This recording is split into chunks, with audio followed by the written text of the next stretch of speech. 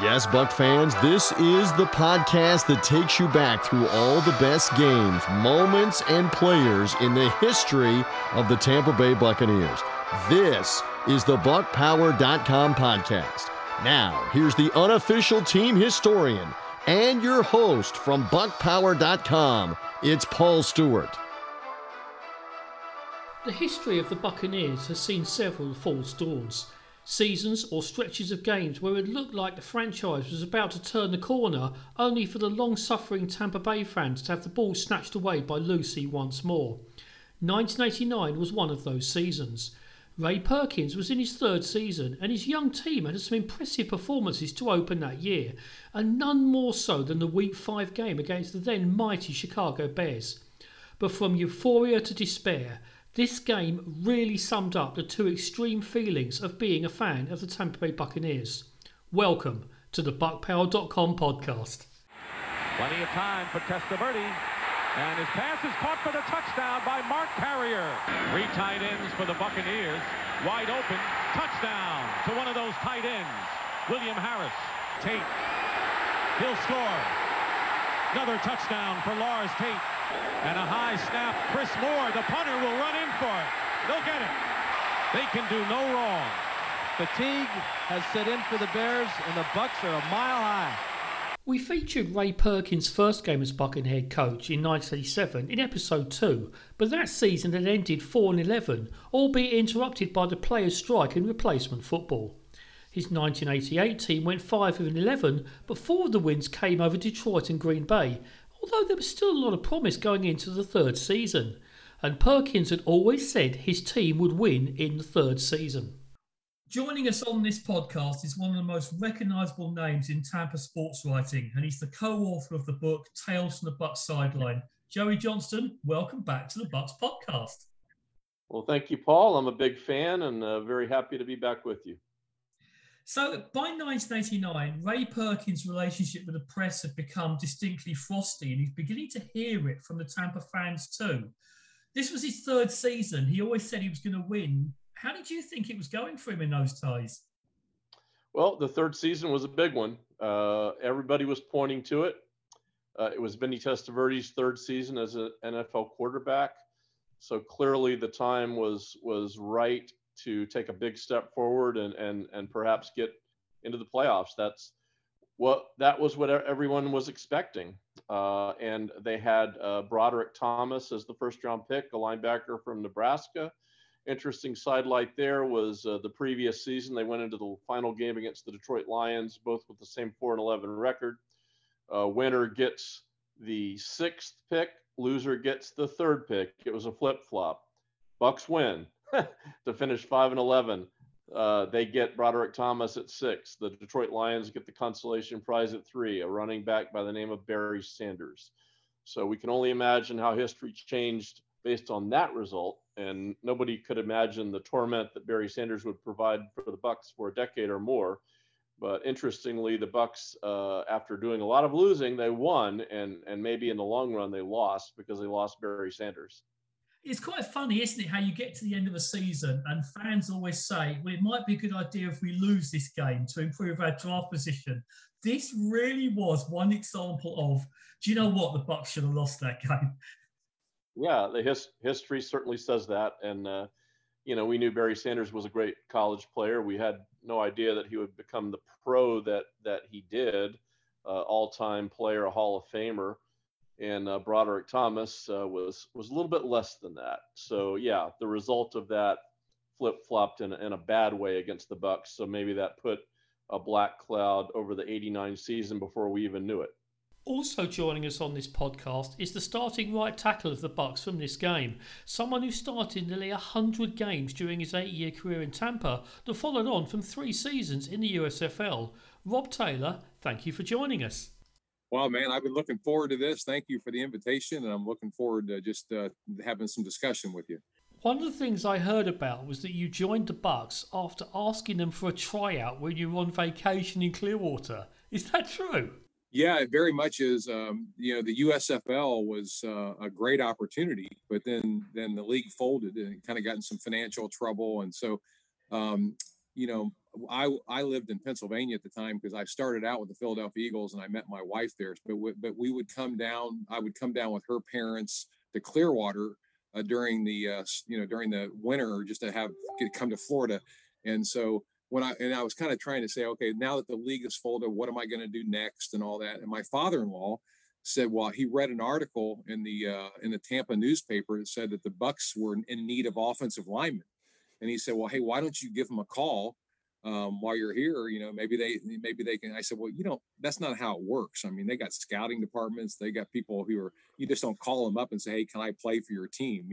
And but he kept on saying, well, what do you have to lose? So I actually called the one Buck place and got somebody on the switchboard and said, can I talk to a scout or whatever? And I said, I'm in town. And I played in the USFL for 3 years, went to Northwestern, and this is I was drafted by the Eagles, kind of give them a little of my background. They said, well, on the way out of town, if you want to stop by, we'll run you through some workouts. So I said, man, I'd love to. So my wife, and we had a new baby at the time, so they waited in the car. I went in there and did the 40-yard dash, shuttle runs, vertical jump, some bench press. And, they said, okay, well, hey, we got you down. Maybe we'll give you a call. And about maybe a month or so later, they said, well, we have some roster positions open for training camp. It'd be kind of like training camp bait. I mean, we pretty much know who our starters and our people are going to be, but we just need to fill camp. Would you want to be interested? I said, yeah, I'd love to. I'd love to come in, any opportunity.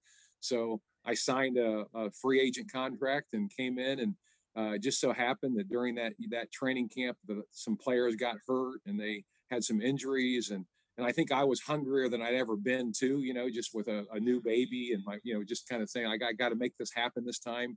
And somehow I made the team. So my whole 8 years with the Bucs is say, how are we going to beat out this guy who came here on vacation and asked for a tryout? But they had a hard time finding the guy. They finally did 8 years later, or 9 years. But anyway, that's the story. That's fantastic. So by 1989, you're in your fourth season starting. Did you feel you were becoming really established on the team and in the NFL as a starting offensive lineman?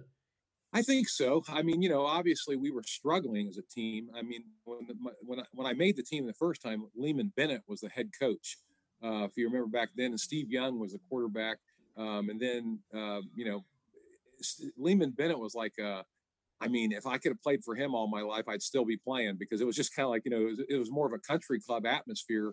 But then I think because he wasn't winning, they said, well, we're going to have to get somebody who comes in here and who's going to really discipline this team and get them, in shape and all that. So they hired Ray Perkins, and it was a whole different environment. I mean, 3-a-days, and it's either my way or the highway. And I mean, Steve Young basically, he just, the first thing he did on a mini camp was he gave us all, like, we had to meet a weight criteria. And so at the end of the camp, he said, okay, Rob Taylor, you're 330 now. You're going to be 285. It's back in the day where they were looking for offensive line that were more in shape than these big guys now that they have. And Steve Young, you're at 210. You got to be 185. Well, I was a little bit like, Coach, well, yeah, whatever you want. But Steve Young kind of was a strong-willed kind of guy. And, he goes, Coach, I'm not going to play at 185. He says, he just kind of said, I played at this weight for years and I've been pretty successful. You know what I'm saying? So, it was, and that's where he established the fact, guys, you're going to either do it my way or you're going to be on the highway. And the next day he was traded to 49ers the next day. And so we got the message loud and clear. Now he was successful with the 49ers. Steve Young was. But anyway, I just remember, that's kind of the environment, that when he took over. But so, and the idea was that we were going to be out, we were going to play in Tampa where it was hot and humid and all that, but we were going to out condition every one of our opponents. It was good at the beginning of the season, but by the end of the season, we were just out of gas, So what else was happening in the world on the 8th of October, 1989? Radio 1 News. George Bush, the first one, was in the White House, and Margaret Thatcher was in her 11th year at 10 Downing Street, although ultimately to be her final year in office. Miss You Much by Janet Jackson was #1 in the US Billboard charts, but finishing its 6-week domination of the UK singles chart was the best dance track of the decade, Ride on Time by Black Box. Forever Your Girl by Paula Abdul was topping the US album charts, whilst the Seeds of Love by Tears for Fears and the superb Wilds by Erasure were leading the way on this side of the Atlantic. Absolutely no bias showing there for my musical taste. The top shows in the USA were also big over here too. NBC had The Cosby Show and Cheers, whilst ABC was showing Roseanne. In the cinemas, you could go and see Black Rain starring Michael Douglas and Andy Garcia. The WWF, the wrestling version rather than the wildlife one, held its first event at the London Arena, but just as big a sporting event was taking place at Tampa Stadium. Over 72,000 were packed into the old sombrero, albeit not all of them sporting orange or supporting the Buccaneers. There were an incredible number of Bear fans at this game because it always seemed in the late 80s that the NFL Central Division teams regarded as the Tampa game as an excuse to come and completely invade the stadium and just outnumber the Buc fans, and this was another example of it. Yeah, absolutely. You know, when they put the Bucs in the NFC Central in the second year and then moving forward permanently, the thinking was that for Green Bay, Detroit, Chicago, Minnesota, this was a warm weather site, a little diversity to the division. And, all those teams and fans loved coming to Tampa Bay for a lot of reasons, one of which was it was usually a win, but also a great spot for visiting fans to come down. And particularly when the Chicago Bears, the Green Bay Packers got very popular and successful, not only did the fans come down, they took over the stadium. And that was really pretty commonplace for the Chicago Bears in the 80s. The Bears were at the absolute high point of the franchise, of course, winning the Super Bowl in '85, doing the Super Bowl shuffle, having players that were widely recognized beyond football by people who liked entertainment and celebrity. You had Jim McMahon and Walter Payton and Refrigerator Perry.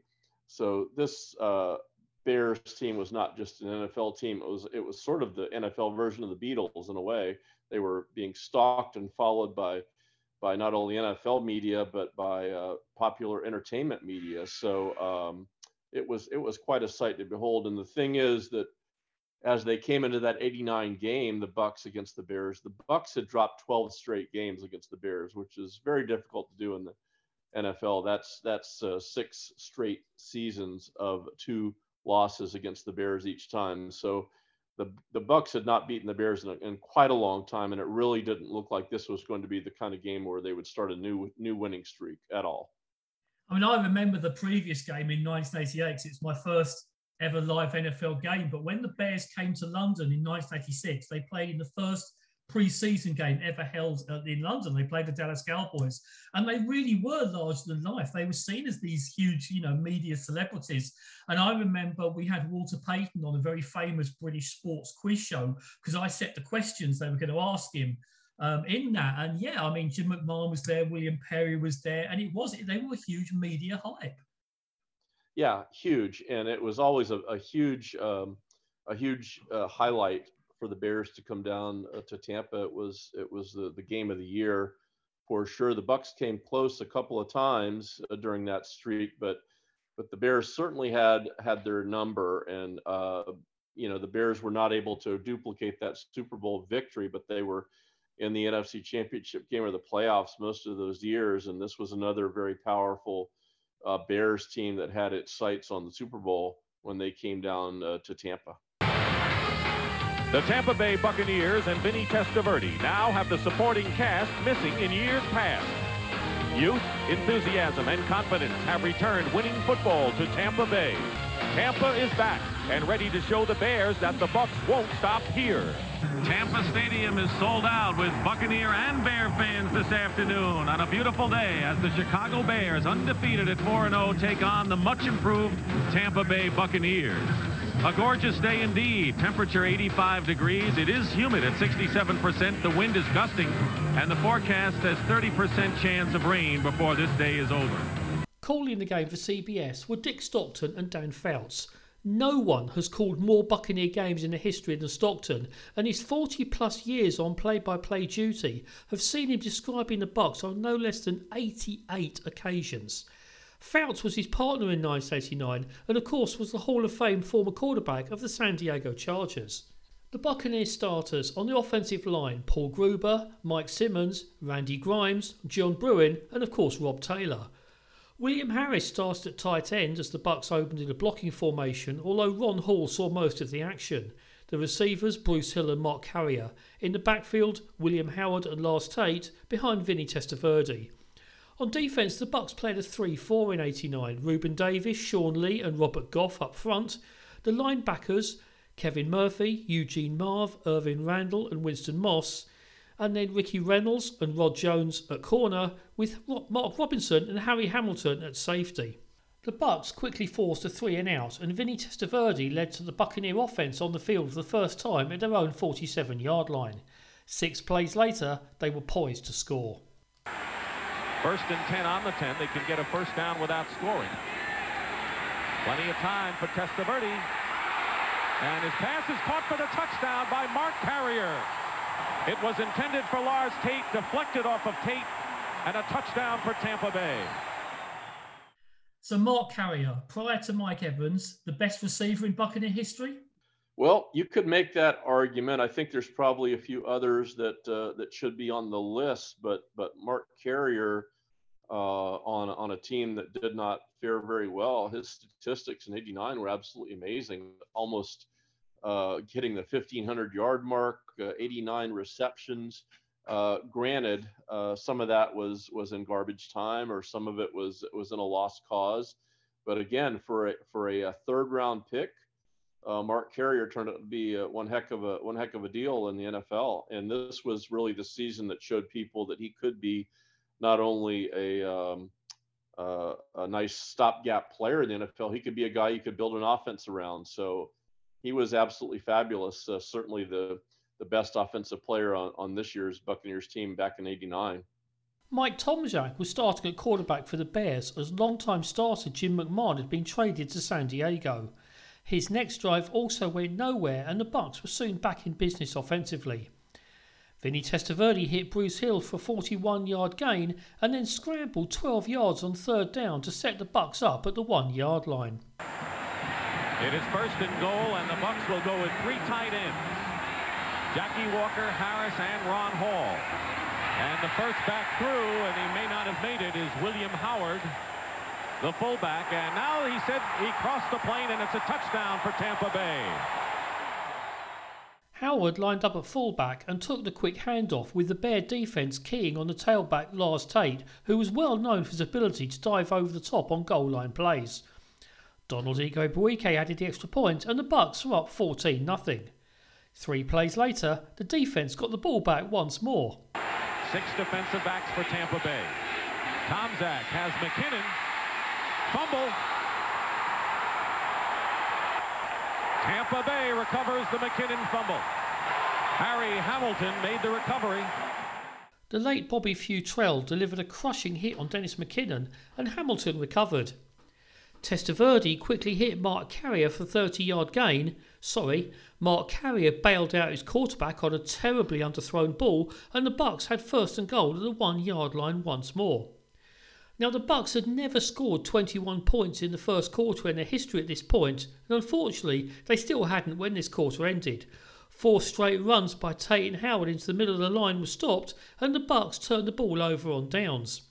A pair of future NFL head coaches were involved in these tackles: Mike Singletary and Ron Rivera, both playing linebacker for the Bears in this game. The Bears, of course, had some very famous defensive linemen and some very good ones: Richie Dent, Steve McMichael. You've got the likes of Mike Singletary and Ron Rivera at linebacker. Were they one of the toughest opponents you ever had to play against? I would say as a team, definitely. Yeah. When you got Dan Hampton, Steve McMichael, William Perry, all those inside defensive tackles. And then with the Richard Dent, Trace Armstrong, he wasn't the pass rusher that Richard Dent was, but he was consistent and strong. They were the monsters, the Midway, you know what I'm saying? That's who they were. They were back then, they were just, with Singletary, the quarterback of that defense. They were feared. I think any team that went against them, it was a huge challenge. But Tomczak did not take long to hand the ball back to the Buccaneers. Len Kozlowski is a 4th wide receiver for Chicago. And a fake. Tomczak in trouble. Fires it away, and let's see if there's an interception. There is. Mark Robinson picks it off for Tampa Bay.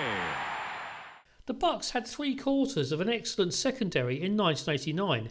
Ricky Reynolds was at one corner and the veteran pair of Harry Hamilton and Mark Robinson at safety.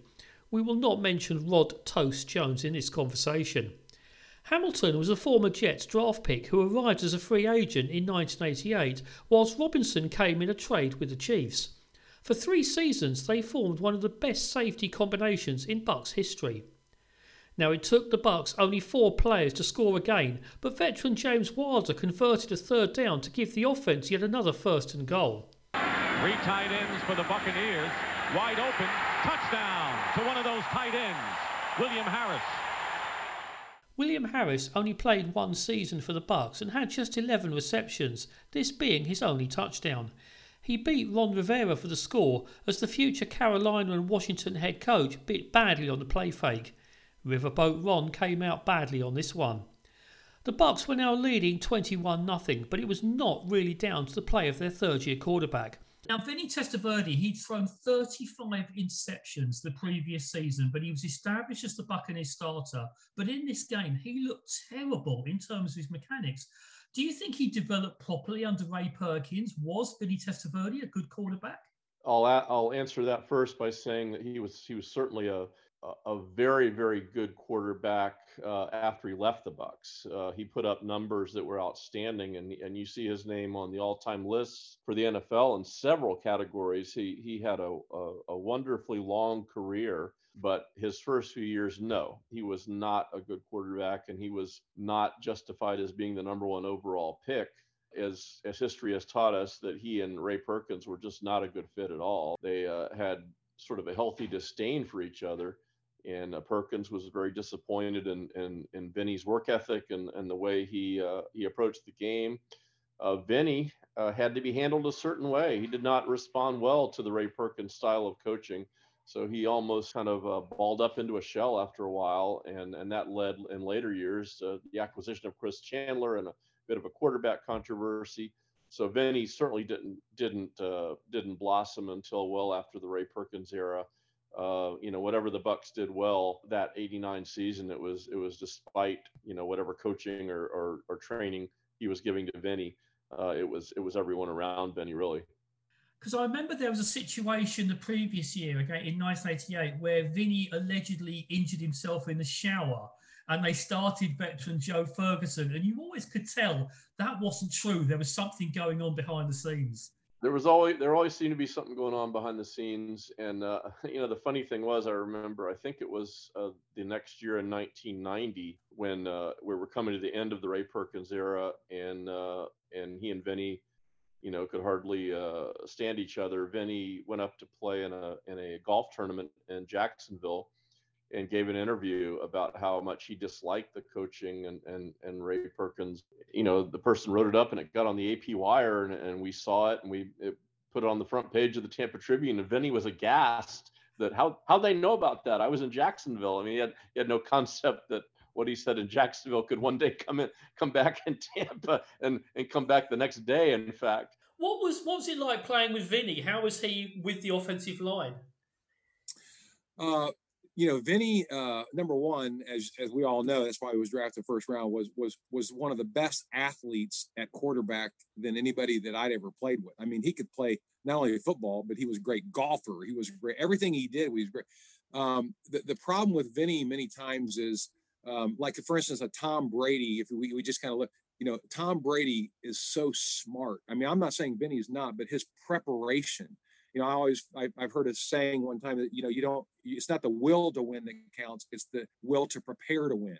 And I would say Vinny kind of I think he was so used to winning with just talent that he didn't really understand the preparation that it took to win in the NFL. And so I think that was a kind of a maturity that had to take place in him. And, they always said he was colorblind. I don't know if that had anything to do with throwing the interceptions and things like that. But I'll tell you what, Vinny's a great guy, great character. I mean, everybody loved Vinny Testaverde, but he just had a trouble getting on, kind of getting on track there early in his career. Do you think it had got to the point in 1989 and then perhaps the year after that Vinny was expecting something bad to happen, an interception or a turnover, and it was just inevitable he was going to need a change of scenery? Could you begin to sense that was the case? Yeah, I do think he kind of lost his confidence, in some ways. I mean, he had so much success over the years. And again, the other thing too is with that, we had so much changeover. When you look at the Bears, for instance, those guys playing on that defensive line and Mike, they were there for year after year after year. I mean, they were a unit. I mean, they were like a family unit. And we had guys just kind of coming in and out, in and out, in and out.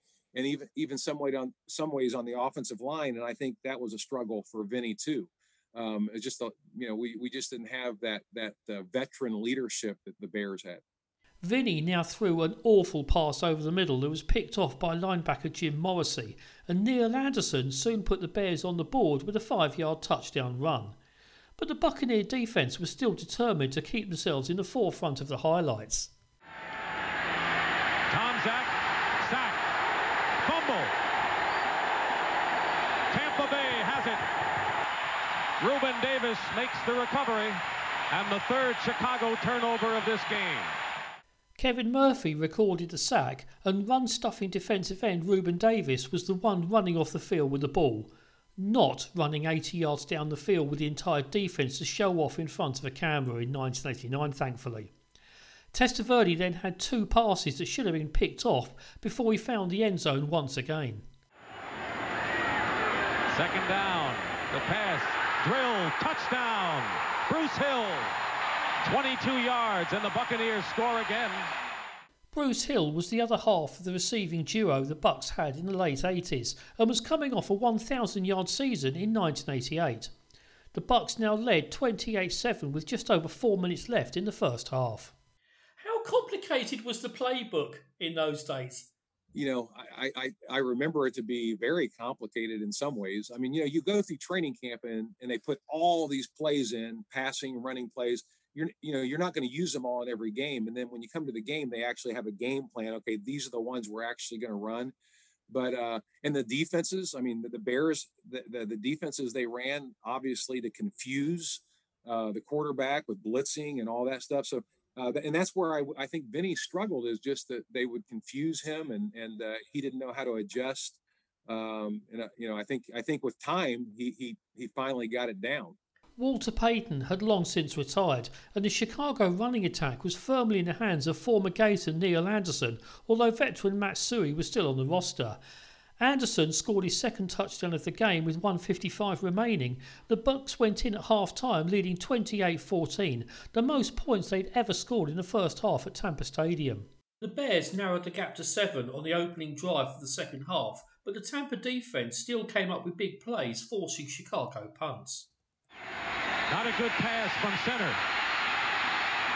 And Tomczak is caught. Winston Moss went on to a 20-year coaching career, including being assistant head coach of the Packers. He even coached in the XFL in 2020. Did you have much to do with him during his time with the Bucs? I did. I have a lot of fun memories of Winston Moss. We didn't get on great in the beginning. My first real tangible memory of Winston was writing something he didn't particularly care for and seeing him in the locker room, and he put me in a headlock. And, I didn't feel life threatened or anything. And it's the kind of thing these days you might, file an assault charge or something. But, we mended the fences and got together on it later. And actually he became a guy that I would talk to quite often. He would just want to chat about whether it was his status on the team or the coaching. And I would see him later when he was the coach around the league. And I have very fond memories of Winston.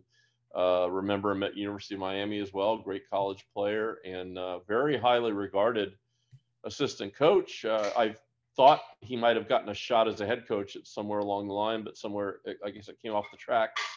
But maybe we'll see that in the future. But yeah, Winston Moss was, after the headlock, learned that he was a pretty good guy. But Testaverde continued to misfire, giving chances to defensive backs and linebackers alike, until from the Bear 26 he was picked off for a second time by Jim Morrissey. This one was probably the hardest chance of all, as the Bear linebacker dived in front of William Harris to record the interception. He only had 2 interceptions all year, and both of them came in this game.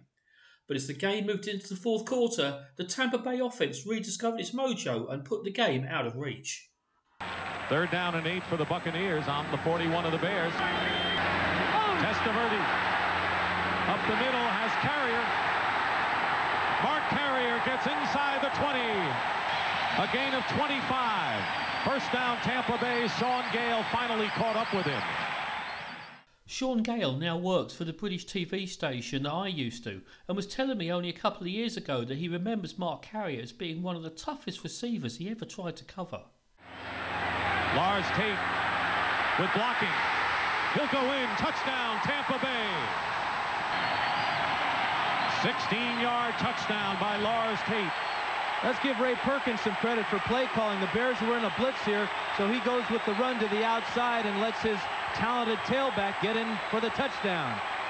The Buccaneer backfield featured a pair of 1988 draft picks, Lars Tate and William Howard, and they also, of course, had the veteran James Wilder seeing some action. Was that backfield talented or overrated? I think serviceable might be the best word. James Wilder had a ton of carries by then. He was pretty banged up, and he was used very sparingly. He was very talented out of the backfield. Did probably most of his best work in the '89 season as a receiver. Lars Tate was a pretty good player for a 3rd-round pick, and William Howard the same for a mid-round pick. They gave the Bucs a couple of good seasons, but by no means was this a star-studded backfield. Lars Tate had his moments, but he was never going to be the guy that was going to be the primetime carrier. He was just sort of an average, serviceable NFL player who had a few moments, and as it turned out, one of his best moments was this game against the Bears. I think it's quite ironic, by the time you get to 1990, both Tate and Howard had been released, and they were going with former bandit Gary Anderson and draft pick Reggie Cobb in the backfield. Yeah, and that actually, as far as talent, that may be one of the most talented groups of backs the Bucs had. Gary Anderson was a human highlight film when he got the ball in space. And Reggie Cobb was, troubled at Tennessee with substance abuse and whatnot, but he certainly had his moments as well. Again, a backfield that maybe didn't quite click all the way and fulfill its potential, but in spots, if you line those guys up and looked at their physical skills, Cobb and Anderson were pretty darn talented and showed their moments, just not enough of them. 35-21 Tampa Bay, and then a lovely moment for Buccaneer fans on the ensuing kick return. Dennis Gentry on the return. And clobbered at the 40-yard line by James Wilder. Wilder was at the very end of his Buccaneer career by this point and was only used sparingly as a receiving back by Ray Perkins, but to see him on the coverage teams and delivering a hit like this was truly amazing. How many other NFL backs in his situation would have even been on the field? We will definitely be doing a game at some point in the future in this series where we pay real tribute to the best running back in Buccaneer history. Lars Tate then broke loose on a 48-yard run, the longest of his NFL career, and this took him over the 100-yard mark on the day. But a 3rd down completion from Testaverde to Bruce Hill would have serious repercussions as the Bucs QB was hit late by Steve McMichael. It drew a flag, but Testaverde had to limp off the field with an ankle injury. Veteran backup Joe Ferguson came into the game, and he only had to hand the ball off twice. Double tight end on 2nd down and goal. Tate. He'll score. Another touchdown for Lars Tate.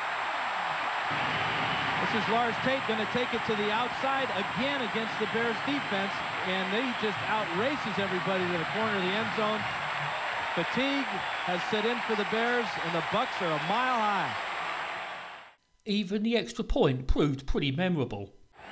Donald Igwe-Buike for the point after.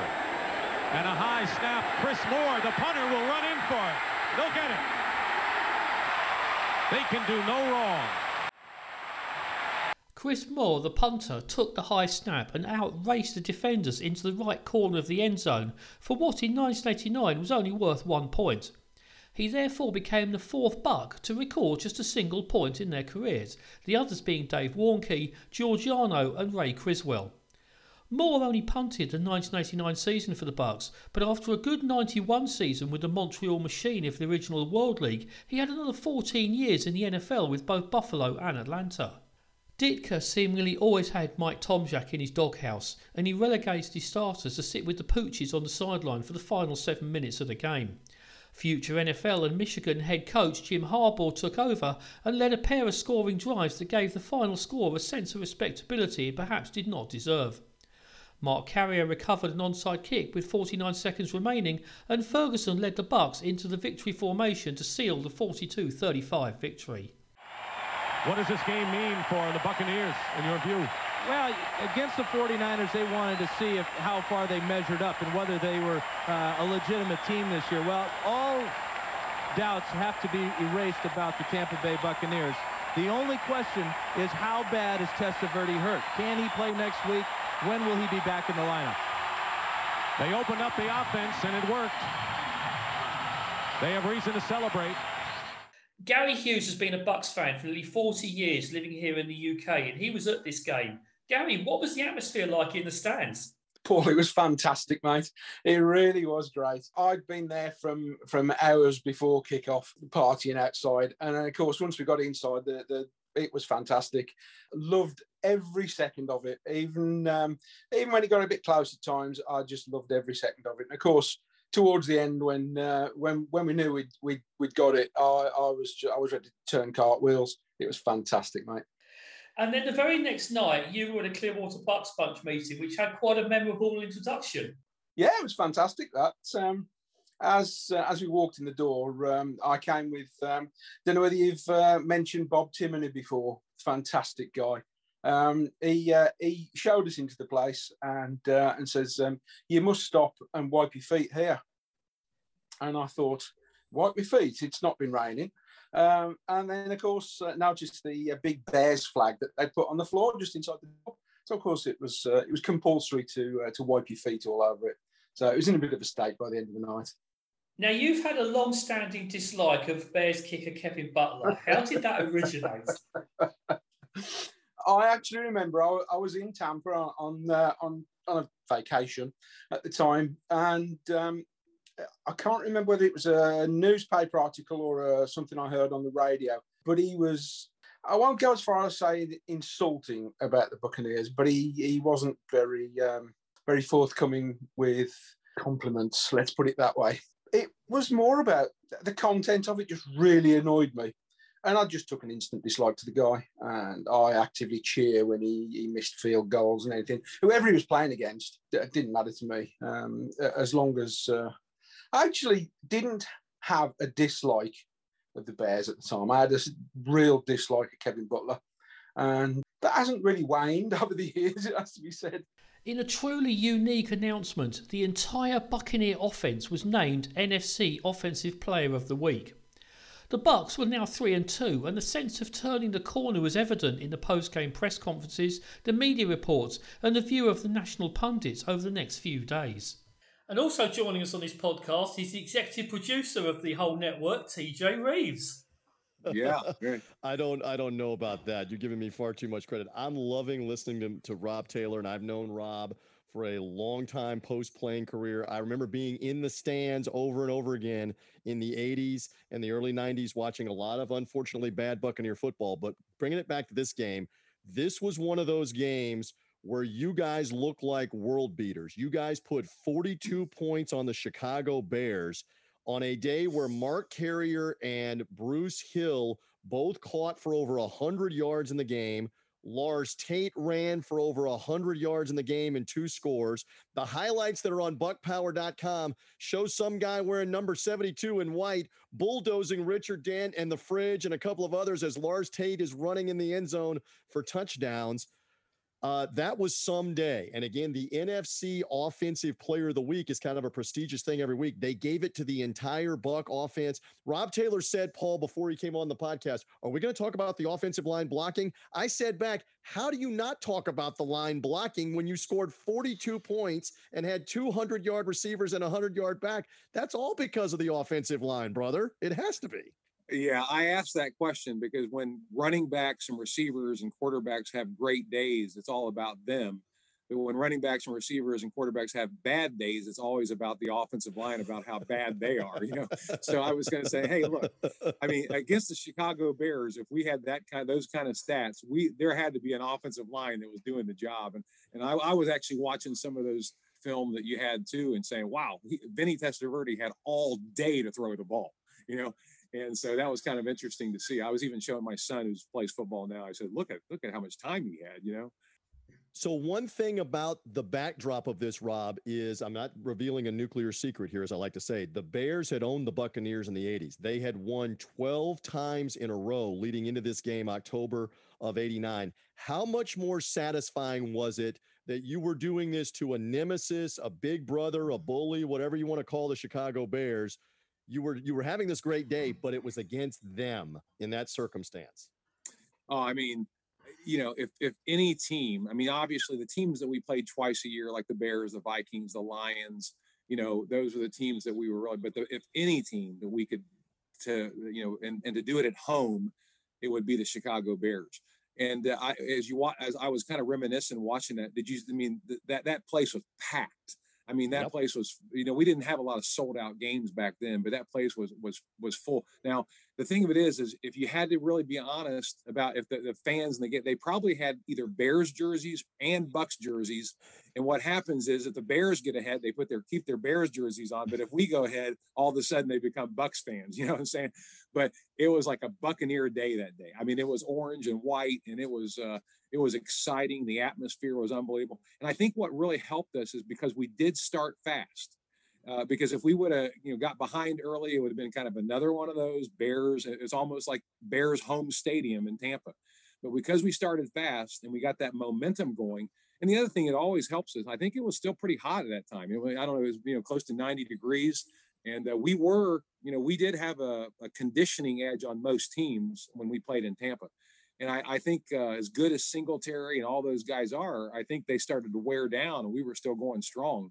I think too, it was Ray Perkins' third year. I think we were starting to gel, and come together. And I think things just began to work out in that game. And man, that was exciting to beat the Bears like that. Phenomenal.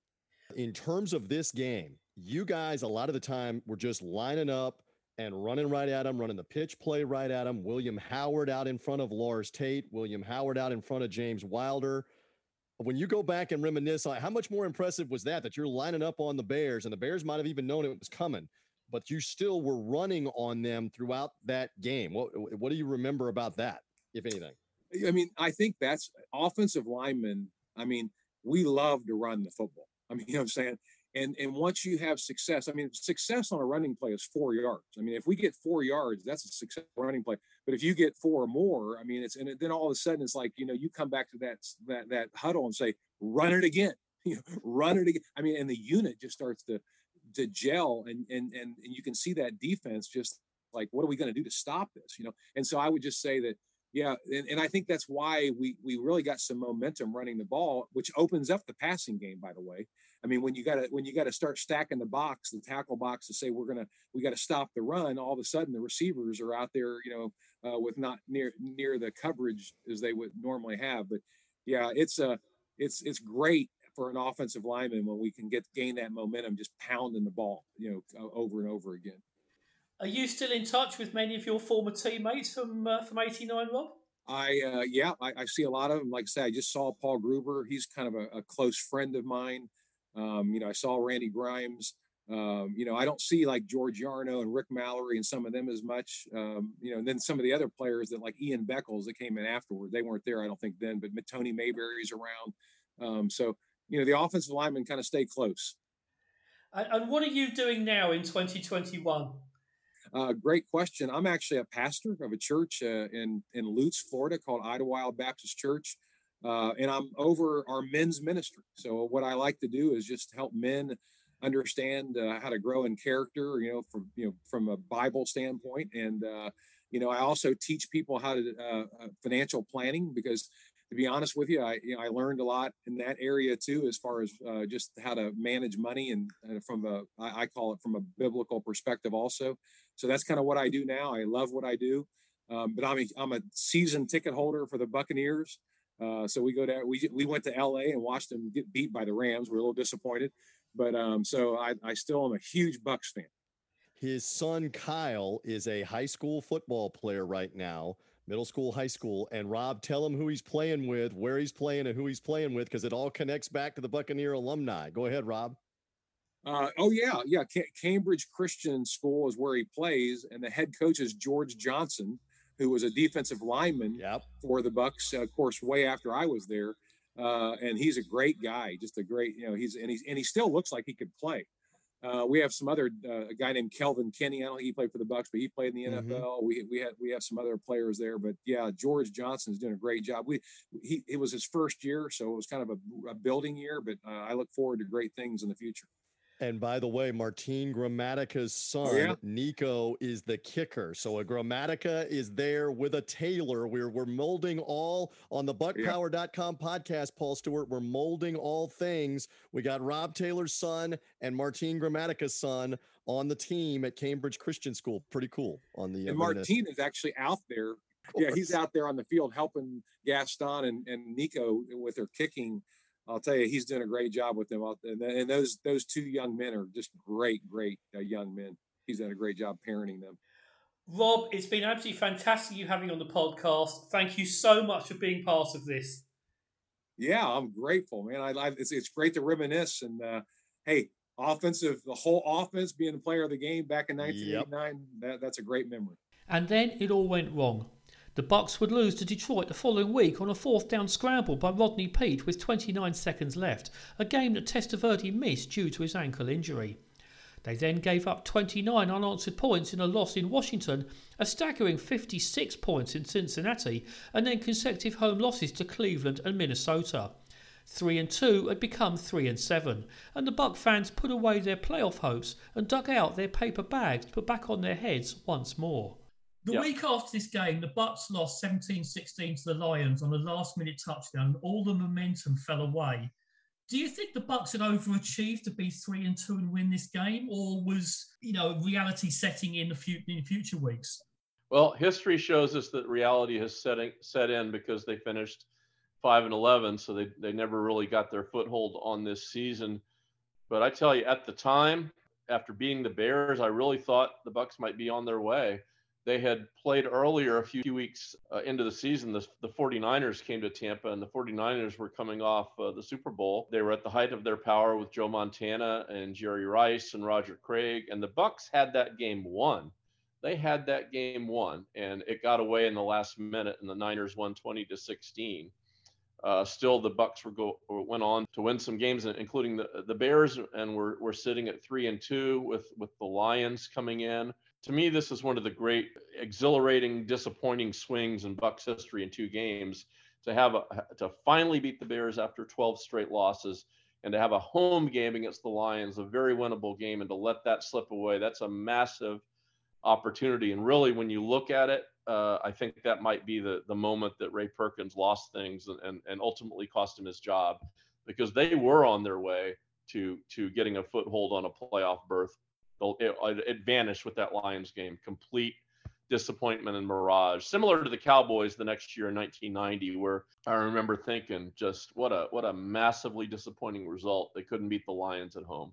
The Bucks actually beat the Bears later in the season to complete the sweep, and it actually led to one of the great trivia moments in team history, because the following year there was a story on LA Law where the Bears were being sued for not producing a playoff team, and Mike Ditka had a cameo on the show, and one of the lines used was they couldn't have been a playoff team. They even lost to Tampa Bay twice. Yeah, that's about right. I mean, if you lost to Tampa Bay twice back in those days, you had a problem.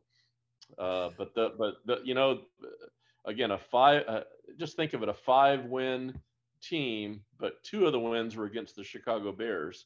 So almost criminal they couldn't build upon that for that season. And the other interesting thing about that 89 season is I think they were 5-7, still in it, barely, if they won out, and they played the Packers at home with Don Majkowski and had a horrible call against Sean Lee late in the game. Anyway, it led to the Packers setting up with and grounding the ball with 1 second to go and knocking in a field goal to win it on a walk-off. Another just massively disappointing moment. They were holding on by a thread, but even then they couldn't get it done.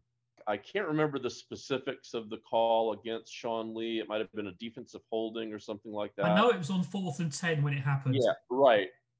And I do remember Tom McEwen looked this up. The official that made the call was a graduate of Marquette University, which is in Wisconsin.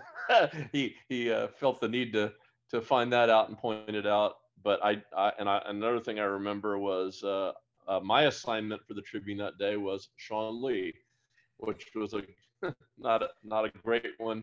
But I remember he was in tears and trying to talk to him, and his teammates trying to shield me from him. So a very tense locker room scene there. But in any event, that was sort of the last straw for what became another 5-11 season. But he didn't put you in a headlock. He didn't. He was too distraught. Winston might have. Winston was scullying around the locker room somewhere. Had he been close, he might have done it again. The following clip is courtesy of NBC Television and aired during the 5th season of LA Law in 1990. Coach Mike Ditka also had a cameo appearance when he was called as a witness for the defence. You're not just suing for your money back, are you, Mr. Lewis? You're also claiming emotional distress. They lost to Tampa Bay twice. Joey, it's been fantastic having you on the show again. Where can people read more of your work? Well, you can look at joeyjohnstoncommunications.com, where I do a good bit of writing for University of South Florida Athletics, gousfbulls.com, write about football, basketball, and other sports. And other than that, various periodicals, occasionally in the Tampa Bay Times, all over the place, sort of like you, a man of many versatile talents. Joey, thank you again. Thank you, Paul. And there we have the story of the 1989 home win over the Bears. Real euphoria on the day for Buccaneer fans, only for it to be dashed over the following weeks. My thanks to all the people who have been part of this podcast: Joey Johnston, TJ Reeves, Rob Taylor and Gary Hughes. And my thanks of course to Al Needham for being the guiding light that led to this podcast getting off the ground. I will see many of you Buccaneer fans at the Monday night game against the Giants when I fly back across the Atlantic to Tampa for the first time in a long time. Please rate and review this podcast wherever you subscribe to it, and let other Buccaneer fans know about it.